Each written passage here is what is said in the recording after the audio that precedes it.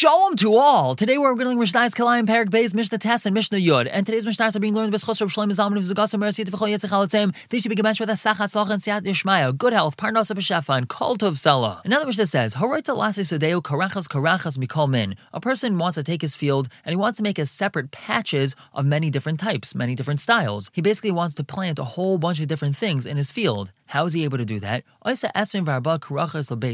He takes a field the size of a base saw and he makes 24 separate patches. He divides it into 24 separate sections, 24 separate squares.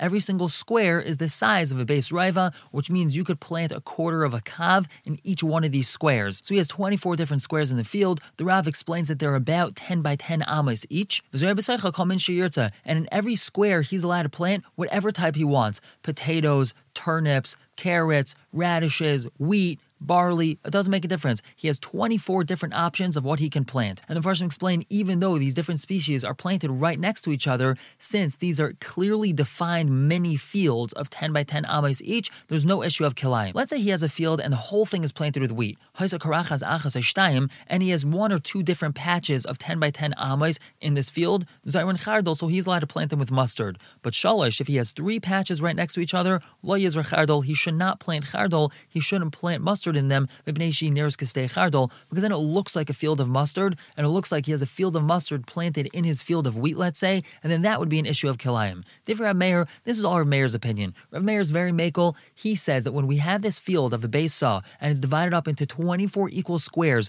of about 10 by 10 amas, he is allowed to plant 24 different types in it. Now, and they say, you're only allowed to plant in 9 of these squares, Eser Asurais, but you're not allowed to plant in 10 of them. Why do the Chavim say only 9? Because they hold that in between each square, you have to leave an empty square of unplanted. So if you have 24 squares, then you plant in 1, you leave one of them empty. Plant in 1, leave one of them empty. That gives you only 9 squares to plant in, not 24. Now, Rabbi Eliezer ben Yaakov is much more machmir. He says, Afilu kol sodeu beis kor. Even if your entire field is the size of a base car, which is a massive field, you could plant 30 saw in a base car, and that's huge.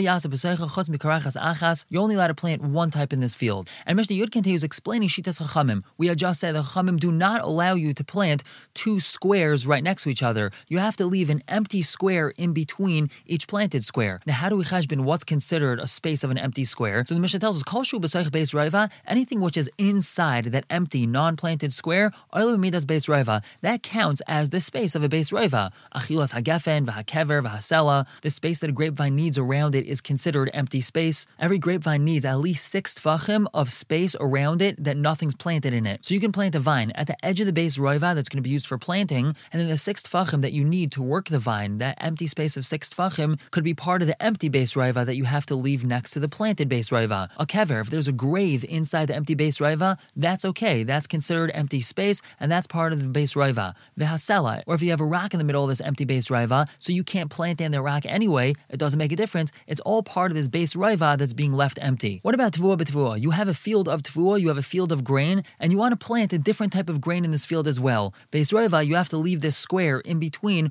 one type of grain and the other type of grain. Yark b'yark, let's say you have a field of vegetables, and you want to plant another type of vegetables there. Shisha tfachim, you only have to leave 6 tfachim. Tevuah b'yark, yark b'tevuah, let's say you have a grain field and you want to plant vegetables, or vice versa, base raiva, so then you have to leave a base raiva there. Rabbi Eliezer is makel, and he says yark b'tevuah, if you want to plant vegetables in a field of grain, shisha tfachim, you only have to leave a space of 6 tfachim. That's because Rabbi Eliezer holds we follow the new type that's being planted. And since the new type that's being planted is vegetables, and whenever we plant vegetables with vegetables, we only need a space of 6 tfachim, so now that we're planting vegetables with grain, we also only need a space of 6 tfachim, and then it's not going to be considered kilaim. We're going to stop here for the day, pick up tomorrow with Mishnah Yud Aleph and Perek Gimel, Mishnah Aleph. For now, everyone should have a wonderful day.